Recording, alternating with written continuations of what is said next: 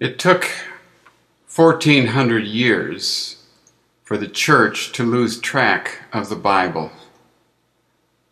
It wasn't until the time of John Wycliffe that somebody noticed that there was a vast discrepancy between what the New Testament church believed and practiced and what the modern day or present day church of the Middle Ages believed and practiced. And God began to use John Wycliffe to plant a desire to rediscover His Word. And so most of us know that the Great Reformation was a back to the Bible movement as they moved into the 16th century. Luther and Calvin and Knox and all of those guys, they wanted to rediscover what the biblical teaching and practice was.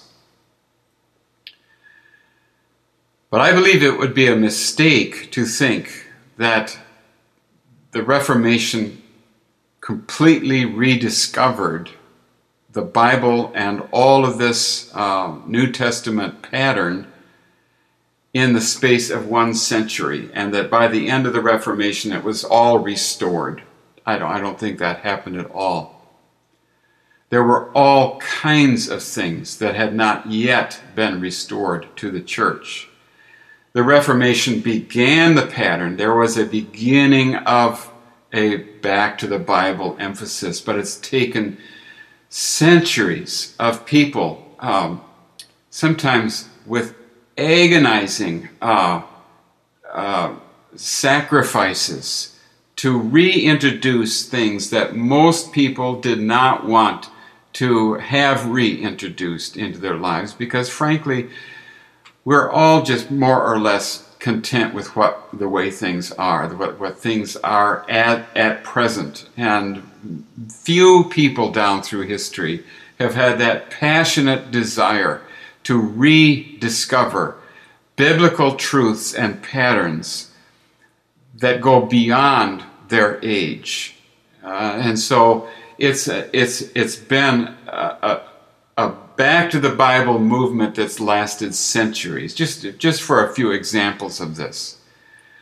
The Reformation did not rediscover the Great Commission of the church.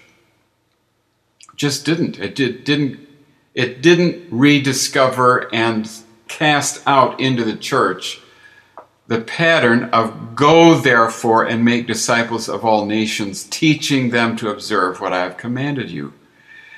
It was not until the 1720s and 30s and the middle part of the 18th century that Count Nicholas von Zinzendorf established the kind of prayer that put people back in touch with the heart of God, and the heart of God began to infuse hearts with a passion for the Great Commission. And then pretty soon, those believers in the Moravian community of von Zinzendorf began to go out to the Caribbean and begin to bring the gospel to slaves. And that was the very first little piece that would lead to the modern missions movement. And then you'd have William Carey later in that century feeling the need to go to India and bring the gospel to India. But then there would be those, the old line group that said, young man, if God had wanted to bring the gospel to the heathen, He could have done it without the likes of you or me. And so you see how the Reformation had not rediscovered the Great Commission. And it was moving into the 19th century that the great mission societies would be formed. And God would work this piece of it into the fabric of His church. Didn't happen during the Great Reformation. Or how about the power of the Holy Spirit for witness and service? The Reformers did not rediscover that part of the pattern either, where Jesus says, stay in Jerusalem until you receive power from on high. He wanted us going out to complete the Great Commission, not in our own power, but in the power of God. Well, the Reformers had no concept of that, yes, they had a concept in certain limited ways in the preaching of the Word, and God used what he could find by way of faith. But the power and gifts of, for example, 1 Corinthians 12 were not a part of the teaching in the Great Reformation. And the full equipment of the saints was simply not part of the pattern that the Reformers had at the beginning. It would take Charles Finney to begin to speak about the baptism with the Holy Spirit, and then Moody, and then Finney, and then the Azusa Street folks, the birthing of the Pentecostals, the charismatic movement, and pretty soon God is getting this worked into the church. But it's going to take centuries, and it's going to be long after the Great Reformation ended. So it's God trying to bring his church back to tremble at his word, and to take seriously every piece of the word, every bit. We need the full equipment, Lord, as we move into the end of the age. But we're obstinate people. We don't really think we need this. We think we can get along okay without it. We think the way it's been so far is good enough. If it was good enough for our forefathers, it's good enough for us. And that is the kind of attitude we continue to bring. And it makes it painfully slow for God to reintroduce all these treasures. Well, the same is true when it comes to end time promise. It's been very, very difficult. And what I am saying and what I am teaching is what we need to do is to get back to the beginning and back to the gospel of the kingdom that we have not preached for many, many centuries. Because the gospel of the kingdom went out of favor in the 4th century with the rise of the Roman Catholic Church. And we'll deal with that as we go along. But what I am saying, and what many are saying today, is we need to rediscover the original teaching about end-time theology. And what that is called today is historic premillennialism. In the original days, when it was being taught, it was simply taught that blessed hope. That's what it was. It was the teaching that the apostles and the apostolic fathers all taught. And then we began to get away from this teaching. Well, the teaching about eschatology was rooted in a much broader teaching, the gospel of the kingdom. The gospel of the kingdom is what Jesus taught. It's what the apostles were careful to teach.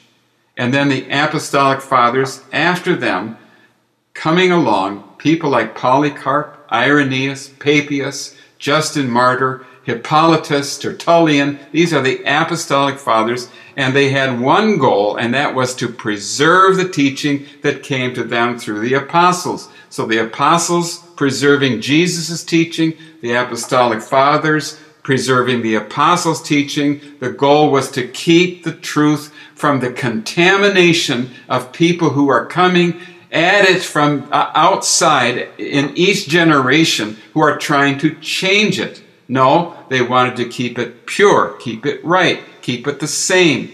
And so that's why the apostolic fathers were called apostolic fathers, because they were preserving the teaching of the apostles. And that teaching is what we today are calling historic premillennialism.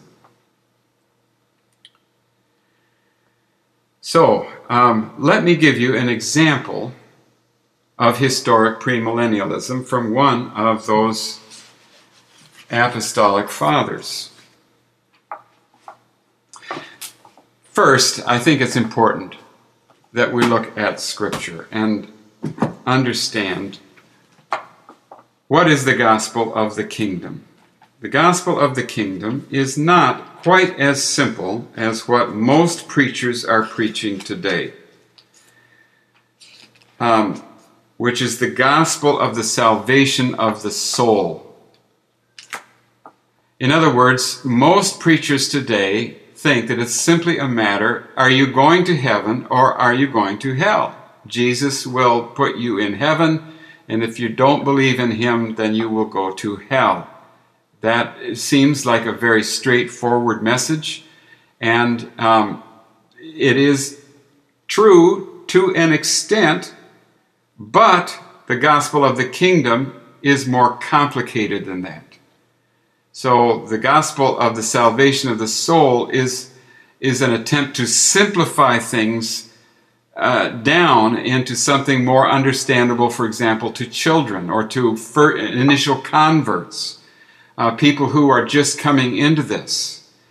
But the gospel of the kingdom was taught by the apostles, and one of the best teachers of it was the apostle Paul. Okay, Paul, I like the book of Ephesians because it is the simplest presentation of the gospel that we have in the New Testament. Paul doesn't get into a lot of pastoral concerns. It's his attempt to put the gospel simply and completely in one book. It was not even addressed just to the Ephesians, but it's to all the Christians. So it's his attempt to get the gospel out to all the churches in simple but complete form. And so Ephesians states in chapter 1 what are the basic ingredients of the gospel of the kingdom. And it's more than just where are you going after you die. He begins by saying we become adopted into the household of God. We become children of God. And that comes with a whole set of promises and powers that we inherit because we are sons and daughters. We're not slaves and servants anymore. Then he goes into the redemption and the forgiveness of sins. Redemption and forgiveness of sins kind of go together here. We are forgiven our sins and therefore released from the power of them, which is a form of bondage and slavery. Redemption is a slavery word. It talks about being bought out of slavery. And so this is the second and third ingredient in the gospel of the kingdom. Now the fourth ingredient is the one that we're going to be focusing on here, because this is where God tells us what is the blessed hope. What is it that we're hoping for? What is the future for? What is the vision that God has, that He's given to us from His throne of grace, that guides us in what we long for, that He has for us and for the whole earth? And this is what He says. And He made known to us the mystery of His will according to His good pleasure, which He purposed in Christ to be put into effect when the times will have reached their fulfillment, to bring all things in heaven and on earth together under one head, even Christ. That's His goal. That's His statement of the goal. And you find this in Romans 8, you find this in 1 Corinthians 15, you find it in the book of Revelation, you also find it in the Old Testament, you find it in Isaiah. And so what we have to do is to make sure we understand, before we get into eschatology, what's the gospel of the kingdom? What is God after? What is His vision? We have oversimplified this thing. And so as we read on, we discover the three more things. Okay, the blessed hope and the vision for the future is the fourth element in the gospel. So then we go on to 5, which is we get a new purpose for living.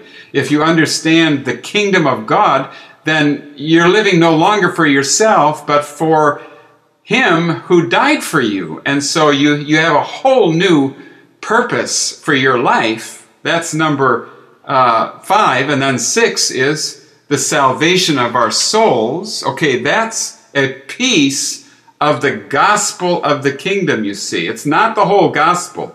It's a piece of it. And then number 7, the Holy Spirit, which is an earnest, it's a down payment. God gives us the Holy Spirit, so we'll have evidence that we are in this group of people who are saved. We're experiencing salvation every day. Okay, so let's try to latch on then to the full gospel of the kingdom.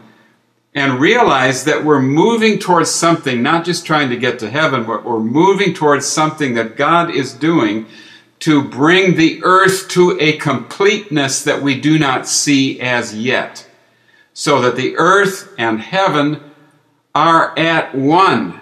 The earth has been restored to the fullness of its glory that God has in mind for the earth, so that earth and heaven are all under one head, and the glory of God fills everything. Okay, and now let's read from Irenaeus. As the new heavens and the new earth, which I make, remain before me, says the Lord, so your seed and your name will stand. He's quoting Isaiah there. As the elders say, then those who are thought worthy of abode in heaven will go there. Others will enjoy the delights of paradise. Others will possess the splendor of the city. For everywhere the Savior will be seen, according as those who see him will be worthy. So what is he saying here? He's saying, yes, some of us will spend eternity in heaven, but some of us will spend eternity on earth, because the earth will be restored to the fullness of its original intent when God created the earth. And then there will be another entity, the New Jerusalem, that comes down out of heaven, and it rests between heaven and earth. And so you have heaven, earth, and the New Jerusalem, which is the city that he's referring to. And all of those are places where eternal life will be lived out. Well, this is the gospel of the kingdom as the apostles understood it. And it's all a part of a greater perspective that we're calling historic premillennialism. And then on top of it, in that verse that I just read, Irenaeus says, this is what the elders all teach. These are the people I mentioned. These are the apostolic fathers of the church. These are the ones who are in charge of preserving the teaching in Irenaeus' day. They're the ones who wrote on doctrines and trying to preserve the teaching of the apostles. And so this was their concern. It should be our concern as we move into the end of the age. And so if this teaching seems strange to you, that God has a plan for the earth, that people might come back here with Jesus when he comes back, and we might be a part of things as Jesus is restoring the earth until it's all under one head and it's all full of the glory of God. To that degree, you can profit from the original teaching on eschatology if it really seems strange to you.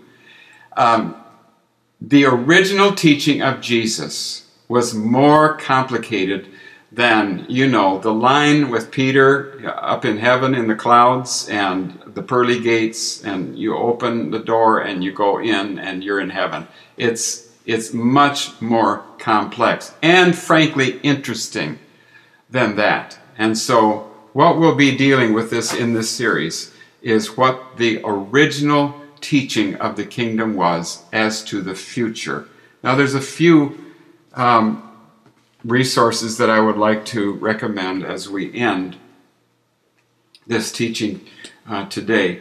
One is Dan Juster and Asher Intrater's book, Israel, the Church, and the Last Days. As far as I'm concerned, this is the best book as of today on the subject of eschatology. And it's written by two Messianic Jews who live in Israel. And I believe that the reason why I really want to recommend this book is that it's time for us to listen to the Messianic Jews.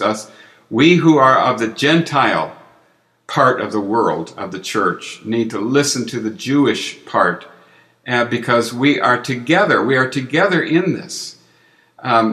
Jesus has united us, Jew and Gentile, together by the blood of Christ. And so if that's true, then it's not just a theory, it's us listening to each other and drawing from each other and contributing to each other. And so this is the first book that I want to recommend as we move into this study of the end times. And then this book, A Case for Historic Premillennialism, an Alternative to Left Behind Eschatology. In other words, as we move towards a rediscovery of what the original teaching was about the future coming of the kingdom of God, we're going to move in what for many people is going to be some new directions. They're not new, they're very old, but we're going to be moving in those directions. And if you want a more scholarly coverage of this, this is the book for you from the people at Denver Theological Seminary. And then I also want to recommend MikeBickle.com. MikeBickle.com. Mike is the director of the International House of Prayer in Kansas City. He is also reintroducing the teaching Historic Premillennialism. His teachings are top-notch. They have nurtured me in many different areas, but especially in the area of end-time promise. I want to recommend every single one of Mike's teachings on this subject. You go to MikeBickle.com, you'll see different subjects. One of those subjects is end times, and there's a lot of teachings there. And I just recommend that you don't just listen to me. Listen to Mike, read these other books, and let's allow ourselves to consider something that may seem new, but is really very, very old.